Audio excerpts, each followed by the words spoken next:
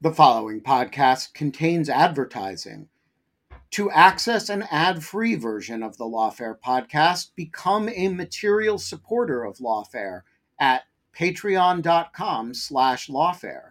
That's patreon.com/lawfare.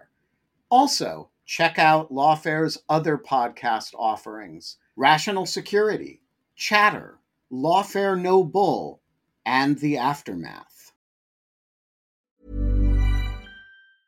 Hey, I'm Ryan Reynolds. Recently, I asked Mint Mobile's legal team if big wireless companies are allowed to raise prices due to inflation. They said yes. And then when I asked if raising prices technically violates those onerous two-year contracts, they said, "What the f*** are you talking about, you insane Hollywood ass?" So to recap, we're cutting the price of Mint Unlimited from $30 a month to just $15 a month. Give it a try at mintmobile.com/switch. $45 up front for 3 months plus taxes and fees. Promo rate for new customers for limited time. Unlimited more than 40 gigabytes per month. Slows full terms at mintmobile.com.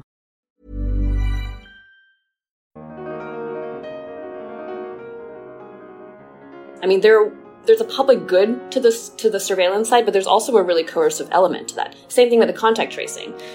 Great for public health. You know, they can figure out if you might be at risk. But then it's got this other side where they can use this to control your freedom of movement, and it's already happening. So that, on top of the way things were going politically, this country has changed so much in these 10 years. And so that's what I set out to do, to show and to give a sense as much as possible who he is and how he might think and why this ideology is so important to him, why the Communist Party is so important to him. And then to also understand how that has impacted the way China has taken a turn in this direction over the last decade. Because I've just seen it happen with my own eyes. And it's a really relatively short period of time. Just 10 years. I'm Natalie Orpett, Executive Editor of Lawfare. And this is the Lawfare Podcast, November 15th, 2022. Sophia Yan, pianist for the Lawfare Podcast and Rational Security, is also the Telegraph's Beijing correspondent, or at least was until the other day.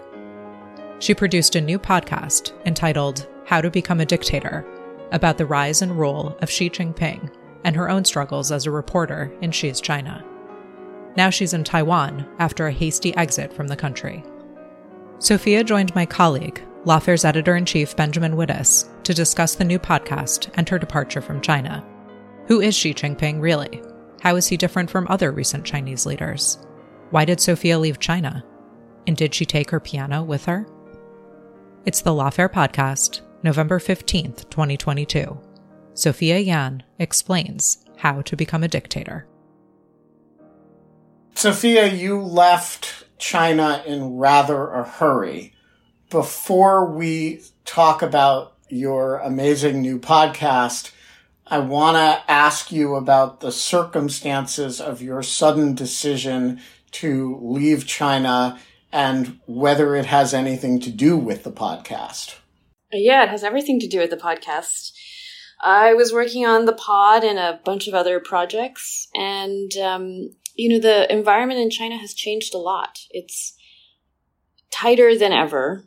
It's not likely to get any better anytime soon for journalists operating there. It's just very complicated to get work done, to get reporting done. And the risks are only themselves getting higher. So this was sort of a decision that was really hard to make. My editor suggested it first. And I thought, really? It seems so dramatic. But they were right.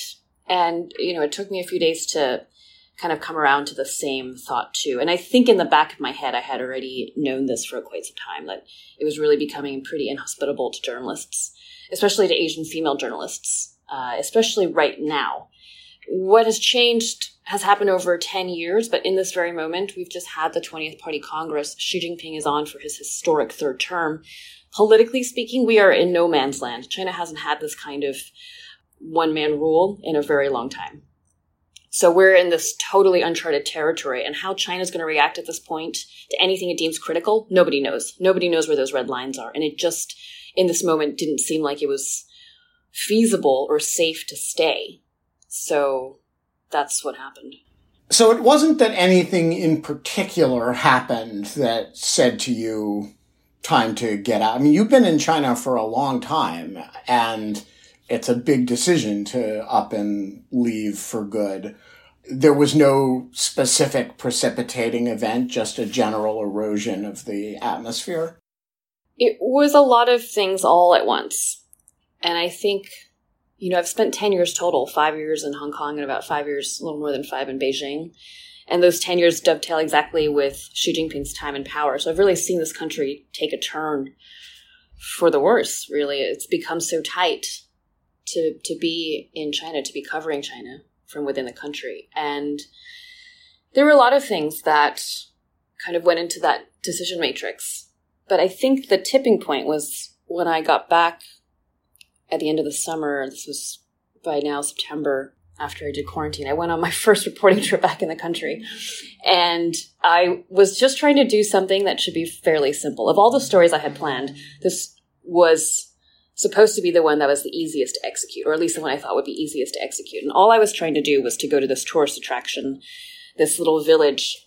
It's a set of caves, and it's been turned into a museum, and it's where Xi had spent 7 years as a teenager during the Cultural Revolution. It's like part of his propaganda bio. It's part of the official line of who he is. And it's the subject of the first episode of the podcast. Yes, and it's like kind of like, think about log cabins for U.S. presidents. It's a big part of how he presents himself as a man of the people. It's, it's propaganda. The whole museum is propaganda. I was going to get some color, to get some sense as to how he was presenting himself during this period of his life, because it's become such a centerpiece of what he refers to. He talks about this in speeches when he's meeting foreign dignitaries. He talks about it at home. It's in state media all the time. This is something that makes him, this it's something that built his character. So he's referring to the caves all the time. And it's a tourist attraction. So I went, and it was sort of like a mess from beginning to end. I was only out of Beijing for a day. And on top of all of this, you have to think about the zero COVID madness involved. I don't even know where to start to explain the zero COVID madness. Everyone's got health codes. If you're traveling, it's a mess because you have to declare where you're going, because it's part of the contact tracing. They want to make sure that they know where you're going, who you might be coming into contact with. They test you all the time. So when you land, you have to declare where you're going. And because Beijing was keeping, and still is really keeping things so tight, if you're out of Beijing for a while and your health code changes, it becomes very hard to get back into the city. So I was trying to do this preferably in one day, because it takes some time for the health code system to update. So I was trying to go in one day, out and back. But when I landed, I already had to declare where I was going because of the contact tracing. And then, of course, all bets are off. And even when you buy the ticket, they already know where you're headed. And if you're a foreign journalist and you're going to this particular city, it doesn't take a genius to figure out what you might be trying to do. But again, it's a tourist attraction. Lots of people go. Communist Party officials are required to go to sit and listen to lectures about party history, about Xi himself. So even though this was right before the Congress, of course, it's a more sensitive time. It's a sensitive topic. It still didn't seem like, I wasn't going to Xinjiang doing like a massive human rights investigation, right? I was going out to get some color about this guy I was trying to cover. So I got there, got in a taxi, and started driving toward the caves. Off the highway, there were these COVID checkpoints, and they check your ID, they check your health code. So of course they figured out who I was. By the time I got to the caves, which was like a 2-hour drive from the airport, at the gate, there were these guards who were taking photos of me, my driver, the license plate. I showed up, showed them my health codes, and right away they ushered me to the security office, and this other guy goes, "Where's your press card?" And I was like, oh man, they already know. I mean, of course they already knew. So they let me through. They searched my bags. They were looking for like notebooks and for equipment, and they said, no filming, no interviews. And I was like, gee, well, what am I going to do now? It was like everything they could do to preempt any sort of reporting. And so I try to go to the caves, got a whole bunch of people following me around. The group following me around gets bigger, and it's very noticeable because there are very few tourists. There are very few visitors. Normally this would be a lot more populated with people coming like with their families to bring their kids, just like on any sort of regular family outing, or the officials going for those lectures. But because of COVID, travel has been tamped down. So it was really obvious that there was like this entourage of new friends I had. And there were some things that were sort of amusing. Like at one point there was one guy walking along. I could see his feet on the bottom of the hedge. And then he like poked his head around the side too. It was like trying to see what I was doing. I mean, some of it aired on seriously comical. But it was very clear, they didn't, even on something like this, that it was official propaganda, they didn't want me to do very much. And they wanted to keep track of everything I was trying to do. And there was a concerted effort to make sure I couldn't really talk to anyone. There were a few tourists there, a very small number. And there were tourist souvenir shops. Those were forced to close, like the people manning the shops. Like I would go into a cave and come out, and then the people who were manning the shops, like the whole thing would be shut, like locked, and those people would be gone. Or the plainclothes minders would sit down at the tourist stand. It was pretty obvious what they were doing. And so I didn't stay there very long. I was there in the end for about 2 hours and then left because it was clear I couldn't do very much work and get very much else. And it really wasn't worth the risk of getting stuck out of Beijing or being detained for, hours and hours. It was kind of a waste of time. And so I think that incident really put pretty clearly in my head how little we can do now as journalists. I think if I could still pursue certain stories, then maybe the risks are worth stomaching at this point, still for now. But in the few days leading up to the Congress, China cut all travel links, for instance, to Xinjiang. As far as I know, they're still cut. So things like that make it impossible for me to even get to the place I'd want to do stories about. And so it was all of these things. It was this cave incident that sort of made it very clear in my head that this was maybe just not the right time anymore to continue pushing forward. So if you had been still in China and the Telegraph had released the first 3 episodes that it has now released of this podcast, what do you think would have happened? I think the answer to that is, I don't know, and that nobody really knows. That was one thing that I and my editors were concerned about. One of the first things I did when I got back to Beijing was to go around talking to everybody I knew.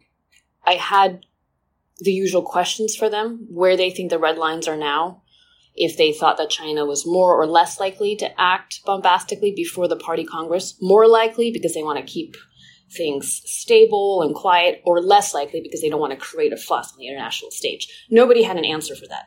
To a certain extent, nobody ever really knows how China will react, but usually there's enough engagement with China and other countries, with diplomats of other countries, that there's some sense or some way to gauge where China might stand. And at this point, there really isn't that much engagement anymore with major Western countries, not on that level, not to the level where people can kind of at least give a sense or have a sense or make an educated estimation. And that was something that I was really surprised by, because I also felt the same. I couldn't really make that estimation myself. The people I speak to couldn't either. And that's what I mean when I say we're really a no man's land, that there's no sense where we go from here. I mean, we are really in unprecedented territory. He is now in power for at least another 5 years, maybe potentially for the rest of his life. This is something that the Communist Party worked really hard to not have happen again. So where we go from now is anybody's guess. All right, so let's talk about the podcast, which you got out of the country and then released the first 3 episodes of. It is mischievously entitled How to Become a Dictator, but it is not a lighthearted how-to manual. The only lighthearted how-to manual elements of it are the titles of the episodes, which are kind of chapter headings in the How to Become a Dictator. So I guess my first question is, why this comic how-to framing of what is really a very serious subject, which is how this one guy dismantled the kind of manufactured pluralism of the Chinese Communist Party in the post-Mao era? What we wanted to show was how things have changed in these 10 years. When he first came to power, there was some hope, I suppose, with every transition in leadership, there is some hope that there's going to be some sort of change or some reform. And he was the youngest to take that position, youngest ever to take that position to be at the top. There was some thought that maybe he would be a little bit different. And with the way China had gone, they were opening up. For quite a number of years, China was moving toward this direction of becoming more open, maybe also even becoming more socially liberal in terms of allowing civil society to flourish. But at the same time, the Communist Party at the time was undergoing its own challenges. The party was just such a mess. I mean, it really was, corruption was everywhere. And so Xi Jinping was put in charge to try to make things right again. And at first, it seemed like everything was going the way you might expect. He launched this anti-corruption campaign to try to clean up all these crazy excesses, to clean up all the bribes, to make sure he was getting rid of people who weren't so honest.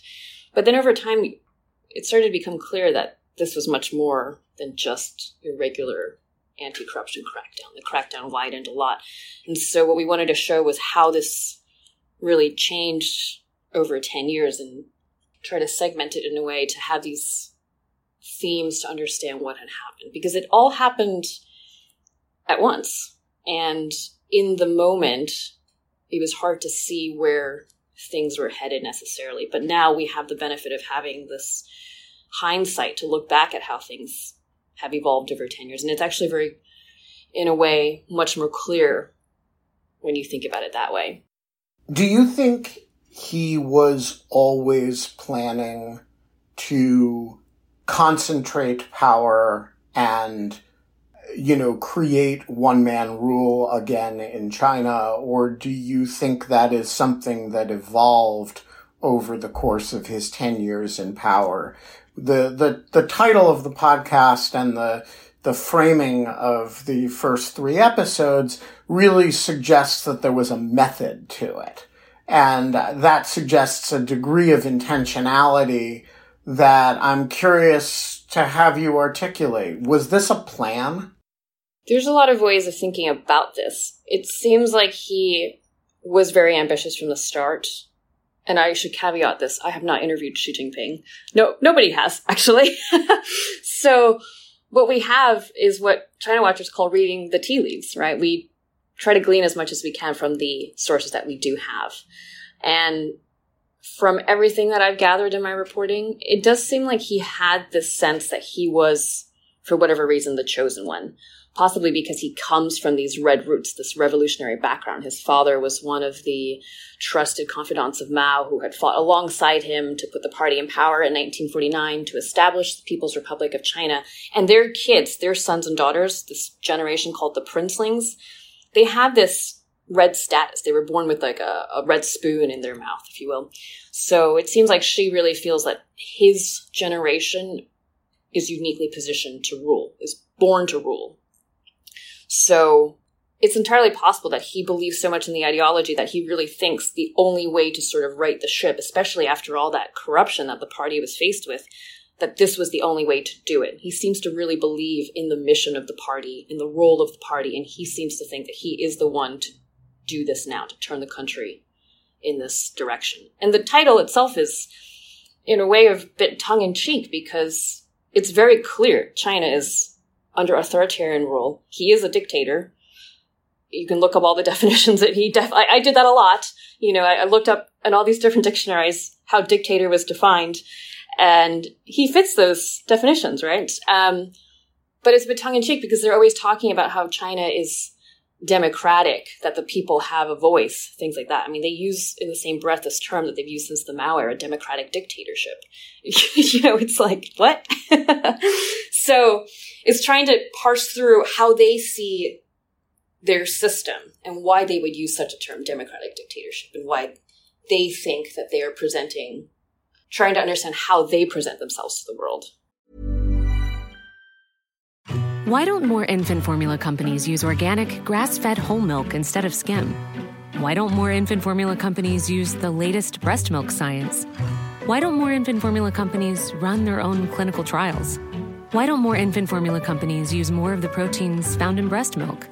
Why don't more infant formula companies have their own factories instead of outsourcing their manufacturing? We wondered the same thing. So we made ByHeart, a better formula for formula. Learn more at byheart.com.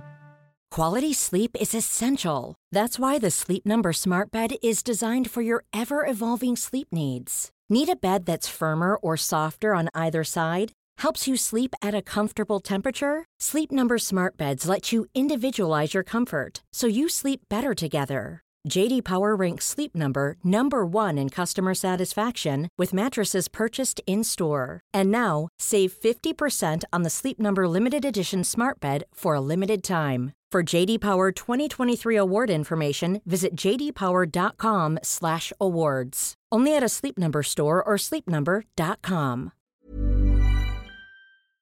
Hey, Lawfare listeners, Ben Wittes here. Want to tell you about the first time I got a report from the folks at Delete Me. It was shortly after I started using the service back in 2022, and they sent me their first privacy report. I have since gotten 8 others, and it contained some shocking information. They had removed my data from 56 separate data brokers, that this had included 133 separate records, including 621 individual pieces of personal information. The data broker with the most information about me was a company I'd never heard of called People by Name. And here's the thing. Since then, every couple of months, I've gotten another privacy report from Delete Me, and it always contains more information that they have removed from the data brokers about me. In the second report, they informed me they had removed my stuff from 41 data brokers, and that the one with the most information about me was called HLEC. I have no idea what HLEC is. So the other day, I got my latest report, and it includes 15 more data brokers with my personal information, 113 pieces of personally identifiable information. Big culprit this time is something called My Life. Well, I want to tell you that they don't have my life anymore. And that is why I recommend Delete Me. As this little anecdote shows, there's a lot of my data out there, and these companies keep acquiring it and making it available to anybody who can pay. And I have slept a little bit more easily ever since I found a solution to this problem. And I want to stress, as I do every time, that I started using this before Delete Me started advertising with Lawfare. Delete Me finds and removes any personal information you don't want online, and it makes sure it stays off. And that's the point of this little story, that, they keep coming back. You can get it removed once, but they'll put it back. And then Delete Me comes and takes it off again. It's a subscription service that removes your personal information from the largest people search databases on the web, and in the process helps prevent potential identity theft, doxing, and phishing scams. Delete Me sends you regular personalized privacy reports, just like the ones I've been describing, showing what info they found where they found it, and what they removed. And critically, as this story reflects, it isn't just a one-time service.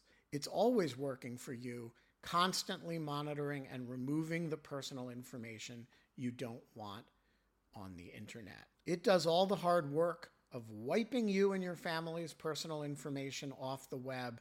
Data brokers hate Delete Me, which is why I like it.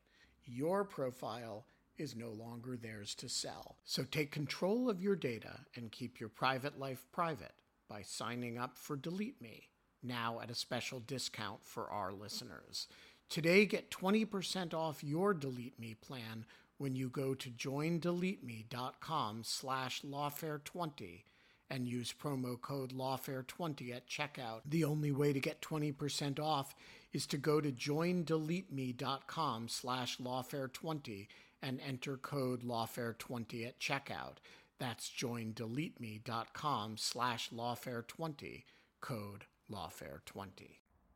I mean, that term is borrowed actually from Lenin's term democratic centralism. It is. Which, of course, it's essentially synonymous.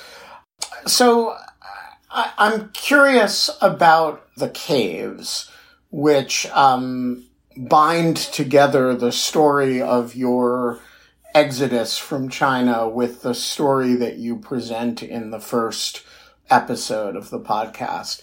So to briefly summarize, Xi's father is a high-ranking party official. He is purged in the Cultural Revolution. His teenage son is denounced and sent out to live in deprivation farming conditions. He lives in a cave for 7 years and emerges from that shortly before Mao's death, a apparently fervent communist who then applies 10 times to join the Communist Party before he is admitted. So then he adopts this story of his own repression as his kind of origin story within the party and rides it as a kind of legitimation device. And then the Communist Party does not want you to see those caves. And no part of this makes any sense to me. So I want you to break it down. First of all, if this is his origin story, why do they not want to, if he talks about this in every speech, why don't they want you to go see their propaganda to see the story that they're promoting, number one?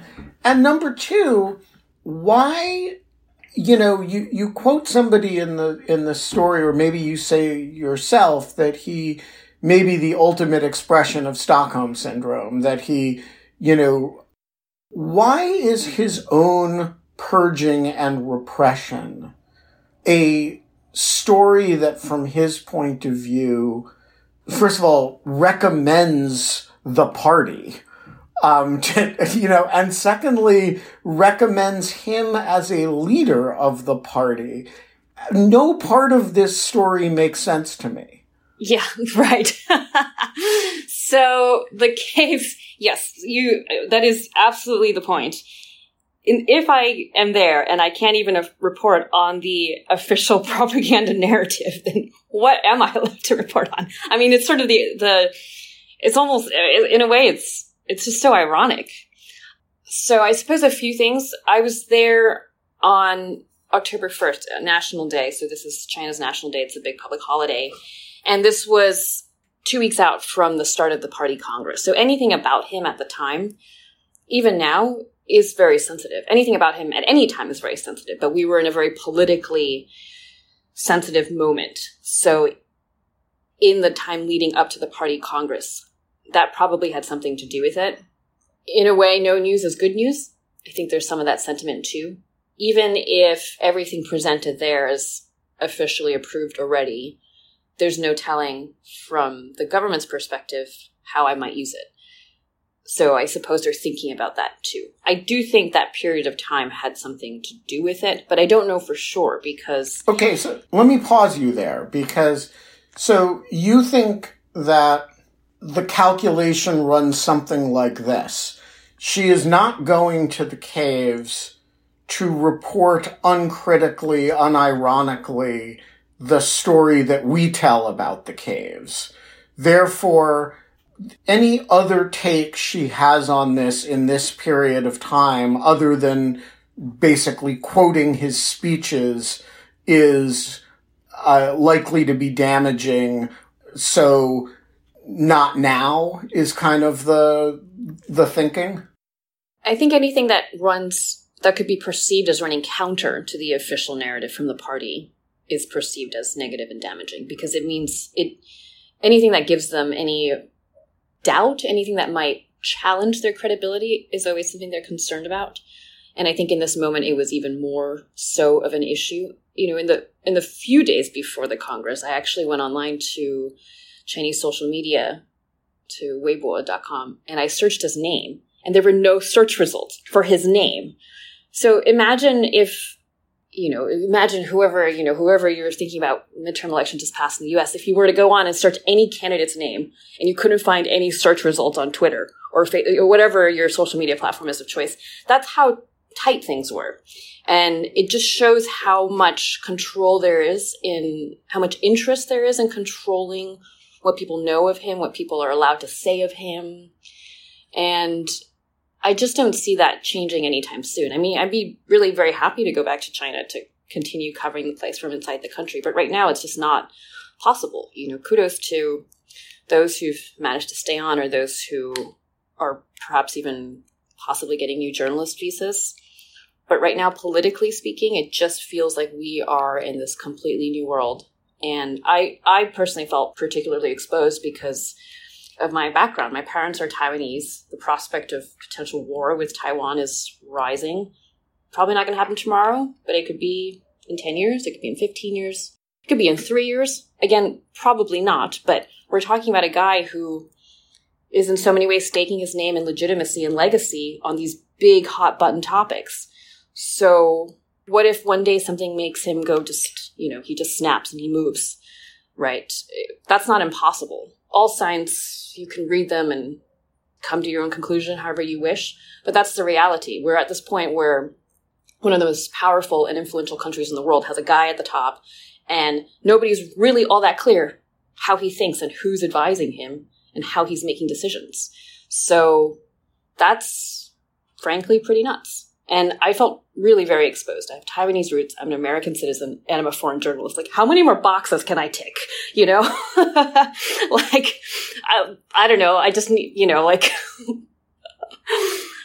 And you've already been a bad girl from the party's point of view. You've reported from Xinjiang. You've done some bold stuff. Yeah, exactly. I'm not their most favorite person, I think. So tell us about what the scope of the podcast is. You've released 3 episodes. First of all, is that the whole thing, or is there more to come? And what's the scope of the project?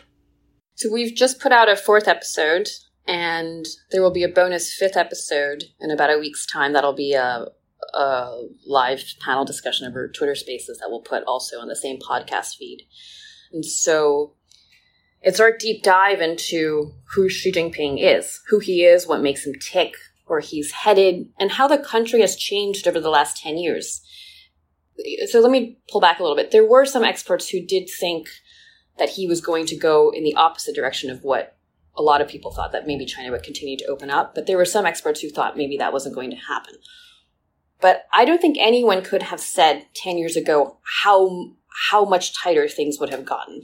In a way, the pandemic was a gift, because with the contact tracing, they were already ramping up this surveillance. And it's a double-edged sword, right? You've got lots of traffic cameras, so you can figure out, let's say you need a better system to repair potholes, or in this particular intersection, there are more accidents than other intersections. I mean, there's a public good to the surveillance side, but there's also a really coercive element to that. Same thing with the contact tracing. Great for public health. They can figure out if you might be at risk. But then it's got this other side where they can use this to control your freedom of movement, and it's already happening. So that, on top of the way things were going politically, this country has changed so much in these 10 years. And so that's what I set out to do, to show and to give a sense as much as possible who he is and how he might think, and why this ideology is so important to him, why the Communist Party is so important to him. And then to also understand how that has impacted the way China has taken a turn in this direction over the last decade. Because I've just seen it happen with my own eyes. And it's a really relatively short period of time, just 10 years. So the first episode is about his period in a cave and his launching of himself. Walk us through the next 3 episodes, just as what do each of the episodes cover?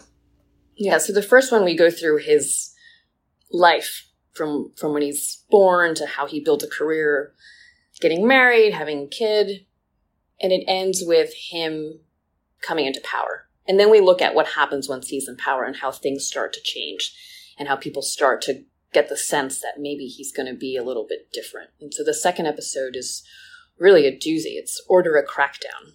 That's the title. And it is all the different ways that the country has been squeezed over these last 10 years. So I interview people who have been thrown into China's secret detention centers. I interview Uyghurs who've been held in camps in Xinjiang. It is a pretty dark episode. It's not like fair. I think that was probably for me the hardest one to do because of the topic. I'm so close to these stories because I've covered them now for so long, and I've done all these interviews over the years, and it's really difficult to hear how people's lives are so impacted. It's really very sad. I mean, I talked to this teenager in Istanbul whose parents got 25 years in prison each because they sent him money abroad. He and his sister were living abroad. They needed money, pocket money basically to survive because they were so young. And because of that, the Chinese state took that as a sign to make you suspicious as a possible terrorist. And then they put you in prison. I mean, this is not an exception. There are so many stories like this. And this is what's happened, that this kind of blanket way of dealing with things is impacting people at a very real, personal, sad, traumatic level. Stories like that used to be, I think, I don't want to say that they were rare, but it was a very specific group of people, Tibetans, human rights activists, people who were really doing work that would upset the Chinese government. At this point with the pandemic, everybody feels the sort of sharp side of the state. All of a sudden your building gets shut down, you get quartered off to a quarantine facility, or your health code changes, you don't know why, you can't fix it. All of a sudden, or if you're in quarantine, sometimes, they put a camera at your door. In some cases, they put cameras inside people's homes. So now all of a sudden the entire population of 1.4 billion are feeling the Chinese state in a totally different way, in a way that before dissidents would feel, or if you were deemed politically sensitive and you were being cracked down upon, that's the experience that you would have had. Now everybody is getting some form of this. So I think that just gives you a sense of how things have tightened and by how much. The third episode, we go into the cult of personality, and we look at how he's really remaking the country in his image and how he's putting himself at the core of everything. He is the reason we have zero COVID. He is the reason we have certain crackdowns in certain parts of society. He is the reason the party is great. He is the reason, he's the vanguard of it all. And so we look at how that has also evolved over the last 10 years. And then the last episode, the fourth episode, looks at how he's built the country and how he has cast off this old way of operating under Deng Xiaoping, a previous great leader in China. He had this idea of hide your might, bide your time, to kind of lay low for a bit. Don't go out with your chest puffed, basically. And under Xi, that's totally changed, right? He's overseeing vast development in the country in science and innovation. They're building out islands in the South China Sea. They're pressuring countries to cut diplomatic ties with Taiwan. There's no more sense of kind of chilling out and doing your thing. I mean, China is stepping out on the world stage, and it wants to do what it wants to do. It wants to figure out a way to pave the road so that it's beneficial to its own interests. And so that's what we look at in that episode. So I'm curious, if you were still in China, you would have a sense of whether this crossed any red lines and what red lines it did. It's hard for me to imagine it wouldn't have. It's pretty hard hitting and quite unflattering. I'm curious if you've had any response that at the official level or at the unofficial level, how unhappy are they with you over this? We haven't gotten that yet. The pod is still ongoing, so I imagine that they were quite busy with the Party Congress, and we may most probably hear at some point something, I would presume. We did contact the Chinese government for comment, and they, we put across all the allegations, and they actually referred us to a speech that Xi gave, his opening speech at the 20th Party Congress, and they said that was their statement of record, basically, that they were pointing us to that. And I think that in itself encapsulates where we're at. People are afraid to speak out of turn. Diplomats, normally who would be engaging more on the side with other diplomats of other countries, they're not doing that anymore. Everything has to go through some sort of process. I mean, Xi's word is that's it, right? This is what the world's getting, and this is the only sense that we really have of where the country is headed. And if they're pointing us to that, and you look at the content of that speech, I mean, he talks about building the military up. He talks about his own doctrine, Xi Jinping thought, continuing under that, building a socialist country with Chinese characteristics. A lot on the ideology front, riling up the nation over patriotic sentiments, like on Taiwan, being able to conquer Taiwan. I mean, these are the things that he is now focused on, that he has been focused on for quite some time, but now has zeroed in on.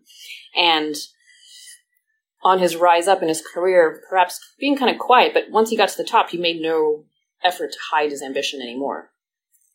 And so I find that very interesting, that was their response to us on the record. We haven't heard anything else yet off the record, but I would presume that at some point we'll probably get something. And what would a typical response look like? Is it basically, telling you that you suck, or that the Telegraph are running dogs of the capitalist pigs? What does a response from the Chinese government after you have already run something like this look like? It's a little bit of all of that. The foreign ministry often calls you in. They've called me in many times to yell at me for my work. They've had printouts of my work down to certain words that they're upset about, that they take issue with. And they issued public takedowns of my work that they'll put on the embassy website, the Chinese embassy in the UK, things like that. That's sort of par for the course in a way at this point, that they would express indignation and say that our reporting is incorrect or whatnot. I mean, that is something that I've come to expect. I think this sense that we don't know where the red lines are anymore is that would they react in a way that would be even stronger than before because of this reporting, because of this time, because of what we're covering, because of the title of the podcast even. And that, that's the thing that, frankly, I think scares every single journalist. They are not going to back down on this idea of hostage diplomacy. They have done this before. They're still doing it. A case that many people have likely heard about is the one of the two Michaels, Michael Spavor and Michael Kovrig, two Canadians who were imprisoned in China for more than almost 3 years, possibly, because China was mad that Canada had detained a Chinese tech executive on order of the U.S. for an extradition request. And this is the game that they're playing now. Even the last few weeks, there was an incident where Chinese diplomats in the UK outside the consulate in Manchester were beating up Hong Kong protesters. They were protesting outside the consulate and diplomats started hitting them. I mean, this, there's so many ways to say this, right? The gloves are off. This is a state that is going to act however they wish. And you're not even safe outside the country, as that particular incident demonstrates. And we've seen this happen in different countries in different forms. But it's very clear. China, frankly, doesn't care. If it feels like it needs to stand up for itself, it's going to do what it thinks it needs to do to send a message. And do you really want to be that person that they try to make an example out of, right? That's the line that that's the line that I think would be, frankly, bananas. If they cross that with foreign journalists, they really, who knows, right? And it could happen tomorrow. I mean, they've done it with Chinese journalists. They've done it with an Australian journalist who works for Chinese media. I mean, the signs are all pointing in that direction. And that is, frankly, a very scary place to be going. So you are now safely in Taiwan. 2 questions. One is, what happened to all your stuff? You've been living in Beijing for 5 years. One day you up and left. There's a piano. There's, you have some stuff. What happened to it? And the second question is, what happens to you now? You're obviously not going back. What, do you camp out in Taiwan indefinitely, or is there, what's the next Sophia Yan act other than playing piano for Lawfare Media? Everything's like a work in progress. Everything's a work in progress. It's moved so quickly. I'm still covering China. I'm just doing it from Taipei for now. If for some reason things relax and get better, maybe I'll go back. Again, I don't see politically how things are going to change all that drastically in the next couple of months. But it is a place I've spent a lot of time thinking about and covering, so it is definitely hard to sort of abruptly have to go like that. My stuff is sort of scattered everywhere now. It's like, what was I looking for today? Oh, a swimsuit. I just, like, I've got suitcase. I mean, it's just, oh my goodness, that is its own mess. I do need to find a piano to practice on in Taipei, though, so if anybody's got leads, if anyone's got one I can borrow. I've been looking for a practice room rental, so yeah, all a work in progress. We are going to leave it there. The podcast is How to Become a Dictator. The publisher is The Telegraph. You can find it wherever you get your podcasts. And of course, the reporter and narrator of the podcast is Sophia Yan. Sophia, glad you are safe, as will all fans of Lawfare be. And thank you for joining us today. The Lawfare podcast is produced in cooperation with the Brookings Institution. You can get ad-free versions of this and other Lawfare podcasts by becoming a Lawfare material supporter at patreon.com/lawfare. You'll also get access to special events and other content available only to our supporters. Please rate and review us wherever you get your podcasts. Look out for our other podcasts, including Rational Security, Chatter, Allies, and The Aftermath, our latest Lawfare Presents podcast series on the government's response to January 6th. Check out our written work at lawfareblog.com. The podcast is edited by Jen Patia Howell, and your audio engineer this episode was Benjamin Wittes. Our music is performed by Sophia Yan. As always, thank you for listening.